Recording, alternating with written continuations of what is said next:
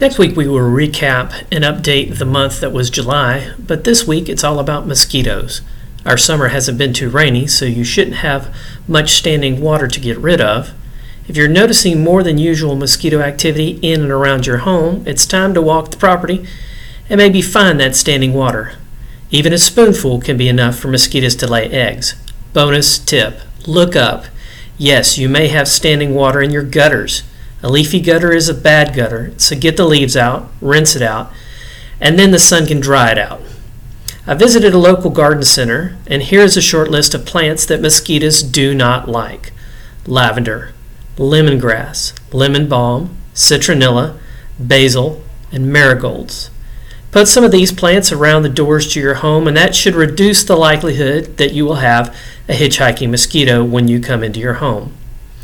If you'd like more information about buying, selling, or renting homes, email me at scott@scottculberson.com. I am Scott Culberson, and I look forward to helping you to live life to the fullest. Broker Associate, Better Homes and Gardens Real Estate, Gary Green.